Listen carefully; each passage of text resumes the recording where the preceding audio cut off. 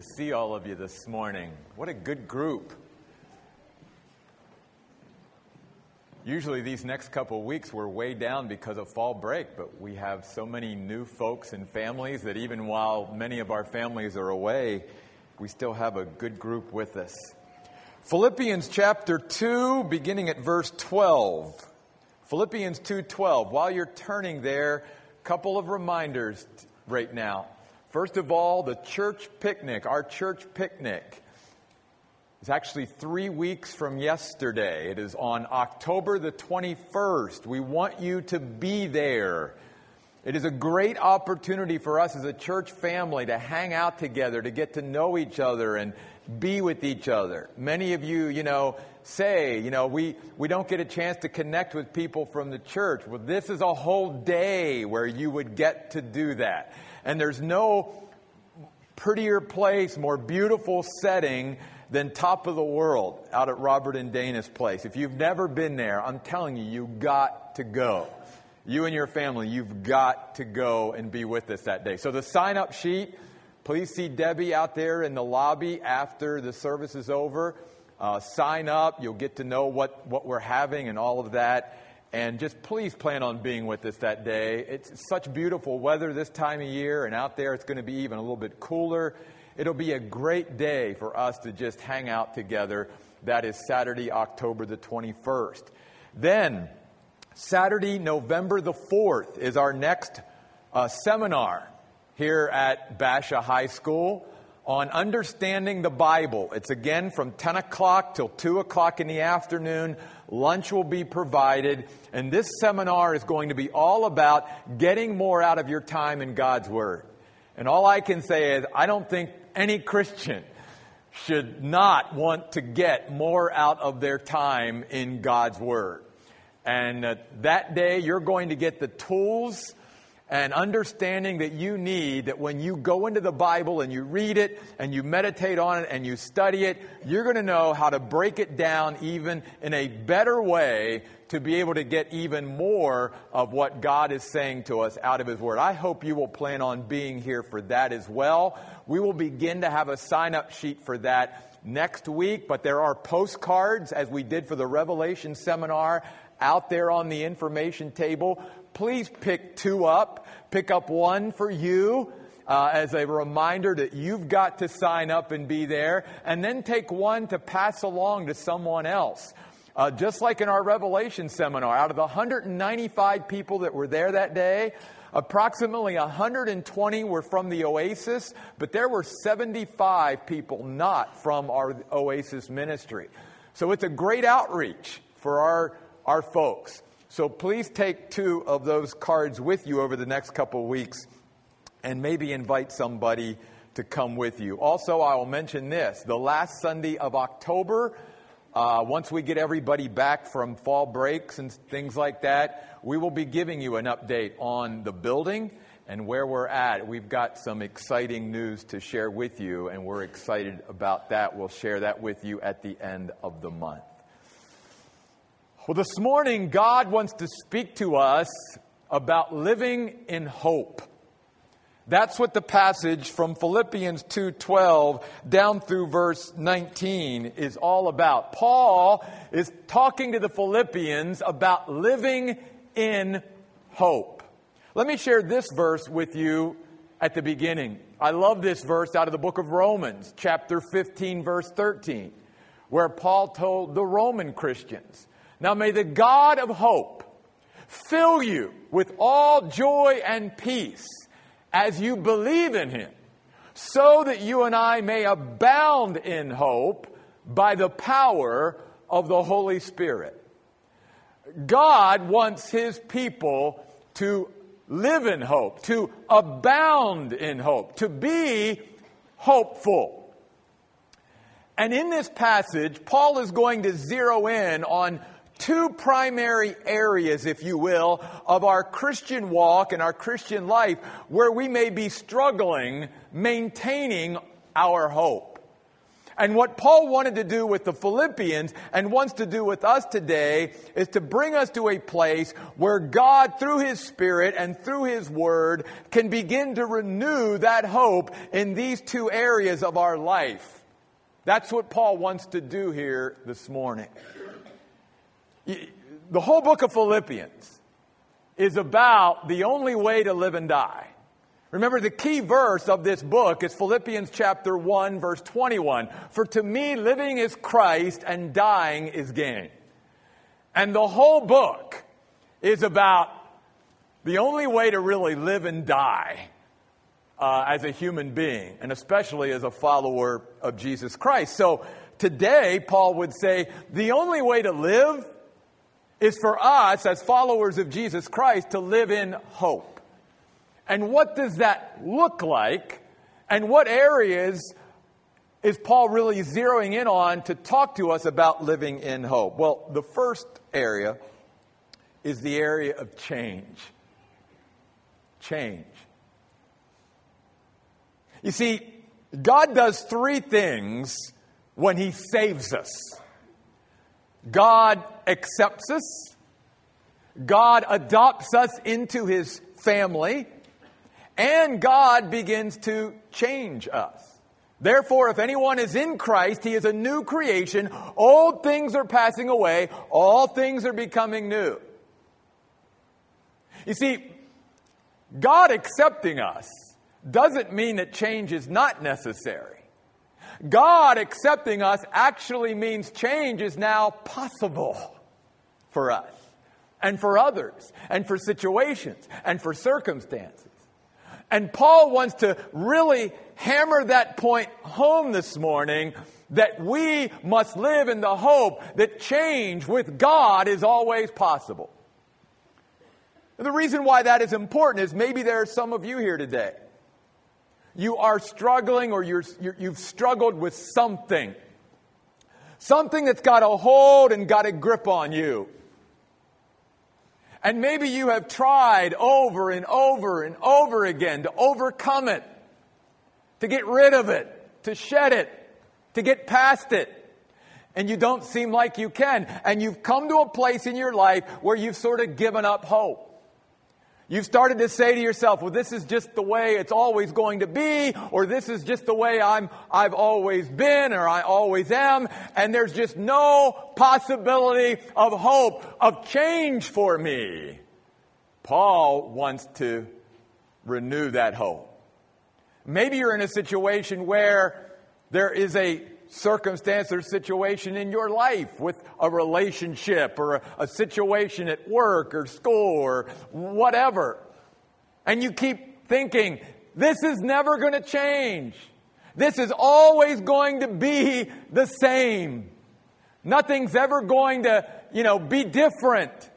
And God wants to renew our hope today by reminding us that with Him, change is always possible in our lives and in other situations and circumstances of our lives. And so that's why Paul writes these words beginning in Philippians chapter 2, verse 12.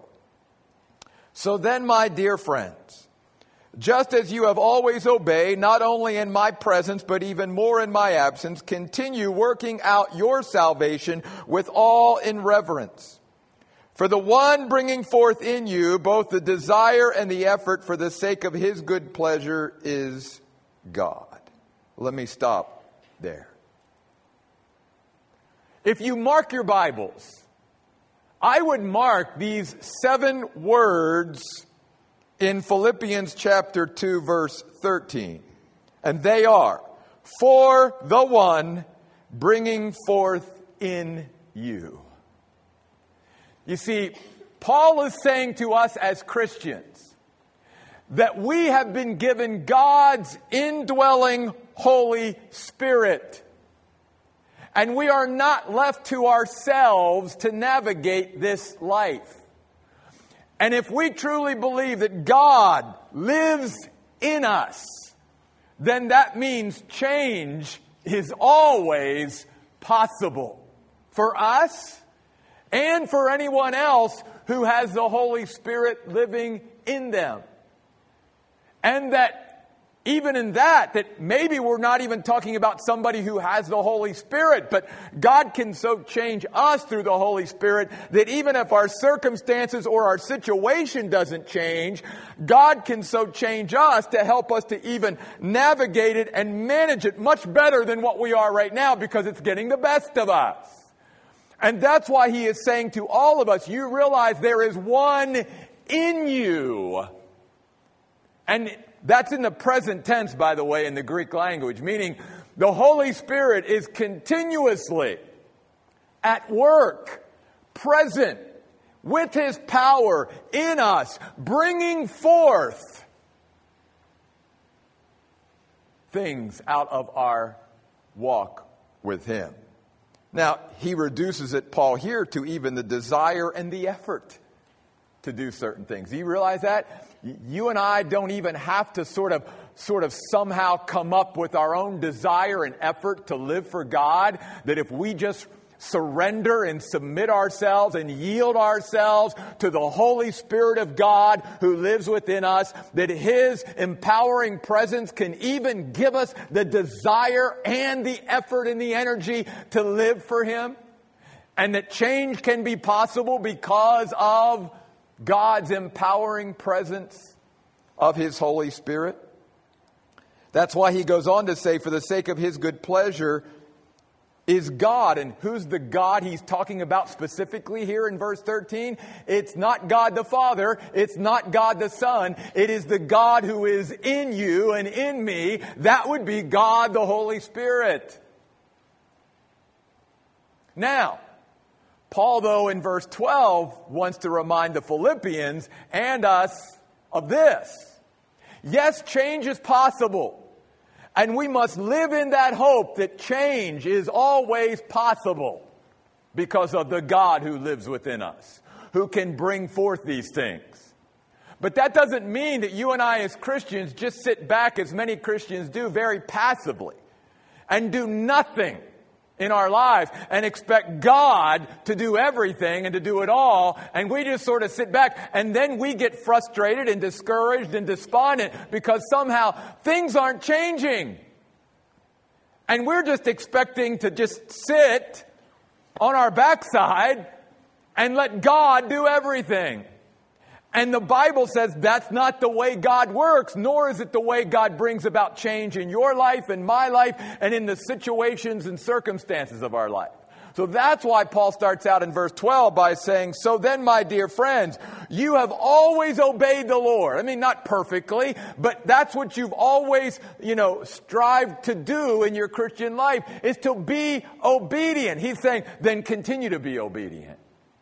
Continue to be active in your obedience and in your fellowship of the Holy Spirit who lives in you. Continue to follow Him, because if we turn Him off, if we say no to the leading and guiding and direction of the Holy Spirit, then the Bible says we are quenching the Holy Spirit.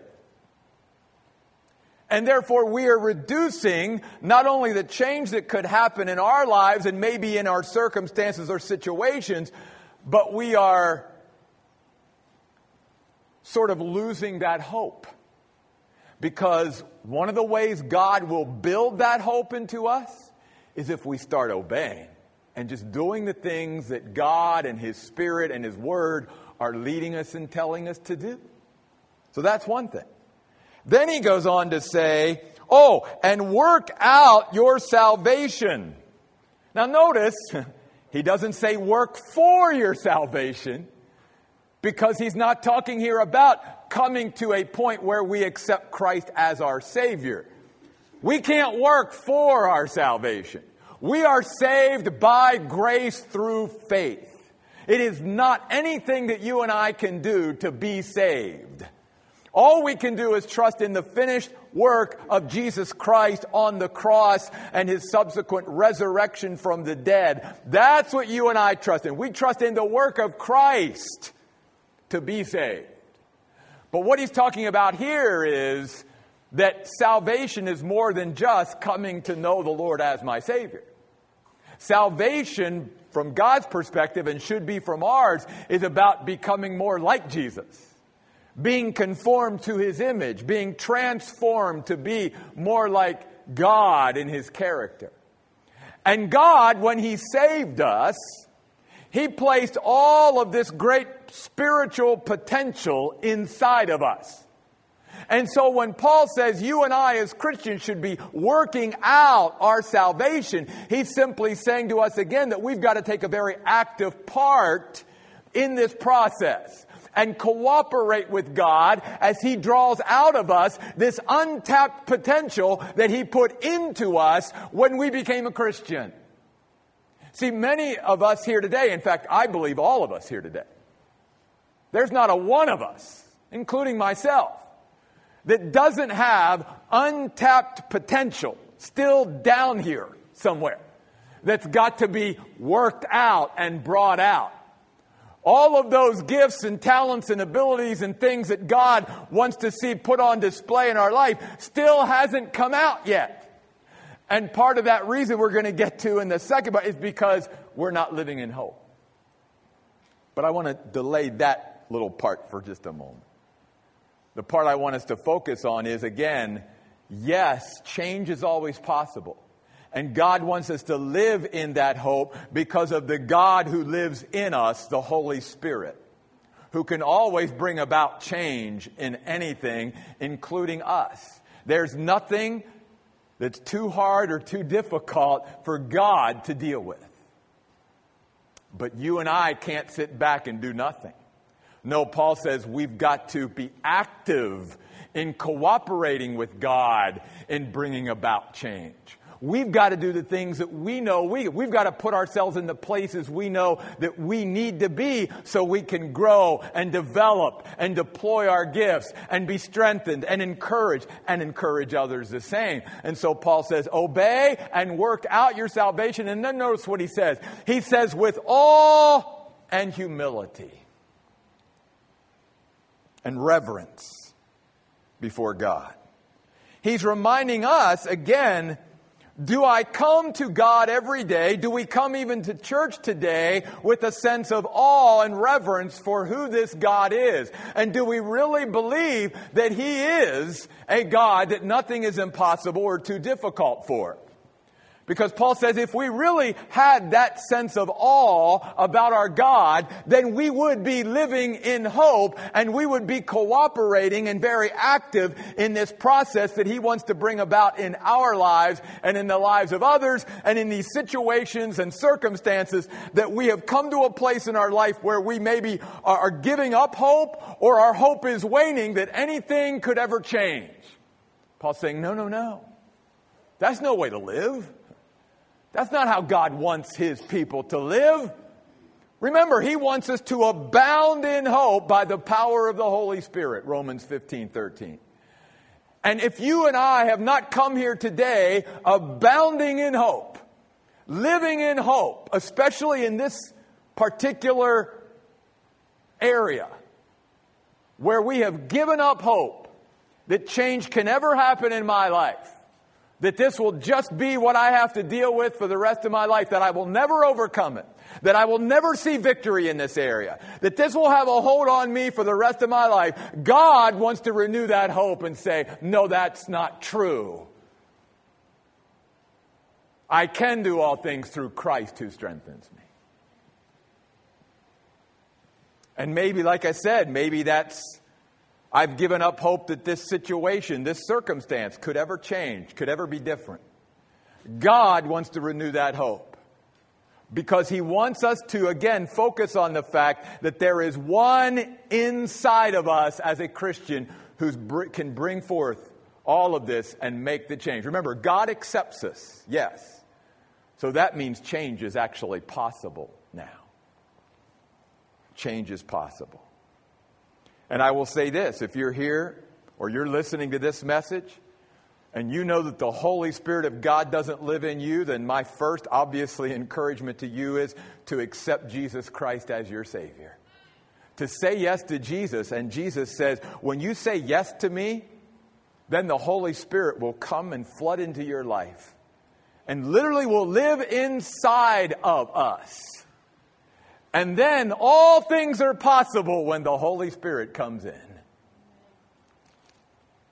I was sharing with our leaders last night at our leadership meeting that the greatest example to me that you can give of the change that the Holy Spirit can bring in a person's life, even one who's a follower of Jesus Christ, is to look at the disciples of Jesus. If you look at the lives of the disciples that Jesus chose in the Gospels and compare their lives in the Gospels, even with Jesus as their leader, their teacher, their instructor, their mentor, their discipler, they had Jesus physically with them. And yet, if you characterize their life even with Jesus, you and I would characterize their life in the Gospels as a lot of disappointment and failure and just, they were just not really, But then compare their lives there to their lives in the book of Acts, and you see a totally different picture. Why? Because the Holy Spirit came into these men and literally indwelt them, and they were just so different. They exuded a confidence and a boldness and a power and an authority in the book of Acts that they never had in the Gospels, even when they were following Jesus and literally saw him with their own eyeballs every day. And that's not to say that in any way I'm diminishing our Lord and Savior. I'm simply telling you that shows you the difference of the empowering presence of the Holy Spirit in a person's life when they truly begin to tap in to the God who lives within them and the difference that he can make. I mean, you take Peter. He was denying the Lord. He was questioning the Lord. He was rebuking the Lord in the Gospels and in the book of Acts. Man, he's standing up in front of thousands of people and he's preaching and he doesn't care what's happening to him. And he's telling people, I don't have any silver and gold, but I have the name of Jesus, and in the power of Jesus' name, rise up and walk, like we talked about. I mean, this man was totally transformed. What was the difference? Not that he was a follower of Jesus Christ in Acts and he wasn't in the Gospels. He obviously did follow Jesus in the Gospels. It was that he had the power of the Holy Spirit living in him and through him. And that's what made the difference. And if that change can happen in the Apostle Peter, that change can happen in you and I. And that's what Paul wants to renew the hope of the Philippians with. But that's not all. Paul said, not only do we need to have our hope renewed as far as the area of change, we also have to have our hope renewed in the area of our service and sacrifice. I want to read these verses to you, and I want to start in the middle there of verse 14, in verse 14, where he says, do everything without grumbling or arguing or complaining or griping. Think of the Israelites. Best example. God saved them out of Egypt, delivered them, said, come follow me, I'm going to take you to the promised land. And all they did on their way was just gripe and complain and murmur and all of that. Criticize. Well, what's going on? And God is saying, you realize if you're not cooperating, if you continue to just be very uncooperative here with me, that the changes that I want to bring about in you and through you just take a lot longer. It's not that we're not going to get there, but it's going to be a lot more painful for you. And it certainly was, because they had to wander around in the desert until that unbelieving generation died out. And God finally had a group of people that were willing to follow him. And God is saying the same thing to us. I want to take you to a better place, but I need to see that your heart is willing to follow me and cooperate with me and not continue to question and gripe and complain every time that I say, here's where I want to go. No, God, I don't want to go. And that was the Israelites. And God is saying to us, even through Paul, let's learn a good hard lesson from the Israelites that were delivered out of Egypt. But then he goes on to say this, so that you may be blameless and pure children of God without blemish, though you live in a crooked and perverse world, in which you should shine as lights in the world, holding forth the word of life, so that on the day of Christ I will have reason to boast that I did not run in vain nor labor in vain. If again you mark your Bibles, I would mark those words in verse 16, and they are 7 words again, so that on the day of Christ. Paul is saying, not only do we need to have our hope renewed as far as the area of change, we need to have our hope renewed in the area of our sacrifice and service for God. Because we need to understand that we must live in hope, so that means our gratification must always be, as a follower of Christ, delayed. And he even uses the phrase to describe the Philippians in verse 17, if you notice, the sacrifice and service of your faith. Did you notice that phrase there in verse 17 of Philippians 2? Because that's what Paul's basing this all on. And here's what he's saying to us. He's saying, if you and I as Christians do not live in hope, if our hope is waning, if our hope is struggling, if you will, then we will not put forth any service for Christ, and we will not put forth any sacrifice for Christ. Why? Because we will be living for immediate gratification and not looking ahead to the day of Christ as Paul did. And when you and I don't live then with that hope, then here's what happens. We begin to make sacrifices for others and sacrifices and service for God and all of that. And if you and I, because we live in a world that is absolutely, all sold out to immediate gratification. And so we as Christians have gotten caught up with that over the years. And so what happens is, when you and I begin to serve God in some way or make sacrifices, if we don't see immediate results, if we don't see immediate fruit and an immediate harvest, what do? We throw up our hands. We say, it doesn't really pay to serve and sacrifice for God. What's it got me? What results can I see from it? Therefore, I'm just going to stop serving and sacrificing. And Paul is saying to the Philippians and to us, that's why God requires that all of us live in hope, and that we don't seek to see results and a harvest really until the day of Christ, until the day that we stand before the Lord and see, what our lives were like and how they influenced and impacted others. Because if we're looking for somehow these big results and this big harvest now, Paul's saying we will get discouraged very quickly, and we will stop making the sacrifices and stop serving that is so necessary to be a follower of Christ who lives in hope. That's why notice Paul goes on even in verse 17 to say these words, but even if I am being poured out as a drink offering by the sacrifice and service, or for the sacrifice and service of your faith. Paul says, I am glad and rejoice together with all of you.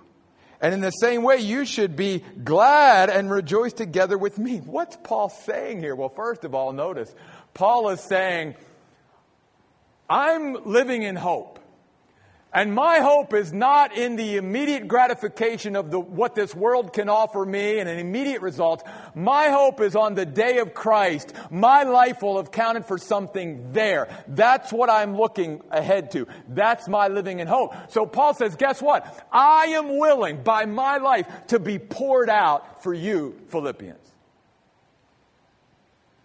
The only way you and I are going to be willing, even as Christians, to allow God, because guess who's the one pouring out here? Paul. It's not Paul.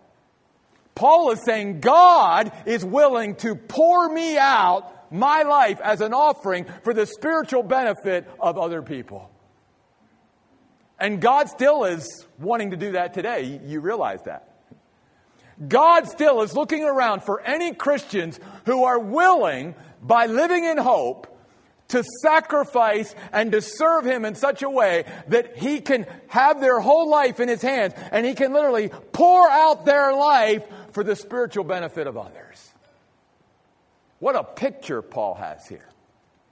And Paul is saying, guys, yes, I'm in prison, but I don't want you to think I'm sitting here having a pity party for myself and I'm all down. He says, I rejoice. I consider it an opportunity to worship and praise and rejoice in God that I can sacrifice and serve and have my life poured out. And Paul is saying, you Philippians should have the same attitude, that you should be rejoicing that Paul's in prison and that I have a life that I can lay down for others. And Paul's saying, you all should feel the same way. Don't feel sorry for me, Paul's saying. Rejoice that I have a life and that God has given me an opportunity to sacrifice and serve and be poured out. Many of you remember the great missionary Jim Elliot that was killed many, many years ago in South America. And one of the things that Jim Elliot said rings down through the decades. He is no fool who gives what he cannot keep to gain what he cannot lose. He is no fool who gives what he cannot keep to gain what he cannot lose. That was the attitude of Jim Elliot, the missionary who in his early 20s was murdered by the very group of people that he was seeking to reach for Jesus Christ in South America.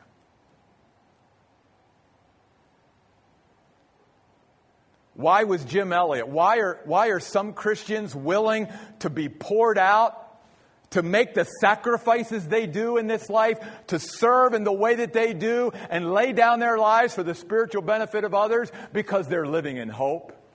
Because they're not living for the immediate gratification of what this world could ever offer them, because what this world could ever offer them has no attraction for them. Everything that they ever wanted or needed, they've already have in Jesus Christ. The Lord is their shepherd. They lack nothing. And they're living in the hope that one day, when they come to that day of Christ and they stand before Christ, it will be worth it all. Every sacrifice, every amount of service, every amount of time, everything that they did, that in eternity, on the day of Christ, it will be worth it all. And so that's why Paul is saying two areas. Because there's so many Christians today, they're not really serving the Lord like they should. There's all this untapped potential that God has placed within them, and they're not working it out. They're not cooperating with God as He seeks to draw it out. They're not willing to make any sacrifices in service. Their attitude is, well, nobody's ever done anything for me. Why should I lay down my life for others? Why should I be so selfless? Why should I keep giving? Because when you and I are living in hope, that will always be our attitude. Because again, we're not living for what the world can give us. And we're not even living for what results or harvest or fruit we can see here. Going back to those 7 words, we are living in verse 16 for the day of Christ. That's what we're living for. That's what it means to live in hope in connection with our sacrifice and our service.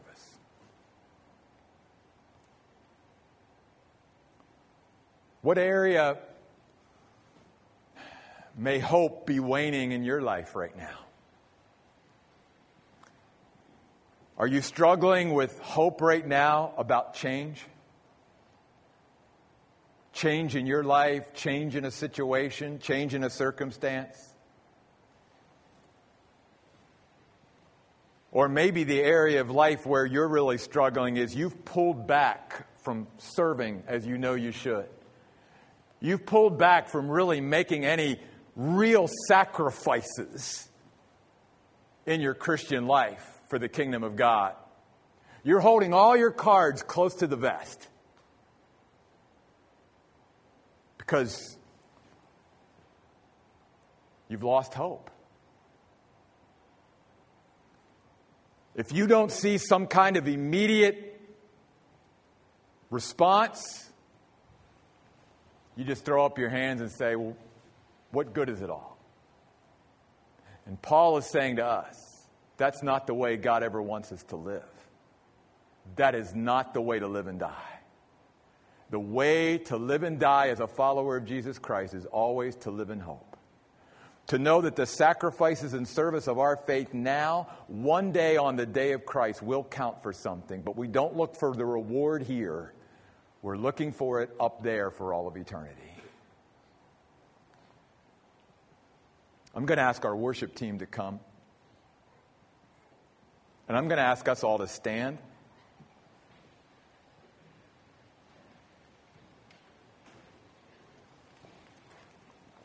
I believe very strongly that God's Holy Spirit wants to renew hope here today. That God wants, whatever hope was lacking or not abounding in our life when we came in here, God wants to fill it back up, or begin to fill up that hope jar in our life, if you will. So that we can get to a place where instead of, our hope waning, that our hope is winning. And that we're living in hope every day. So here's what I'd like to ask. Before we even sing our last song this morning, I would like to ask that if there are any of you here this morning, and you would just say, I need my hope to be renewed as far as the area of change goes. Would you come over here to this side of the auditorium right now? You come. I know there's some of you here.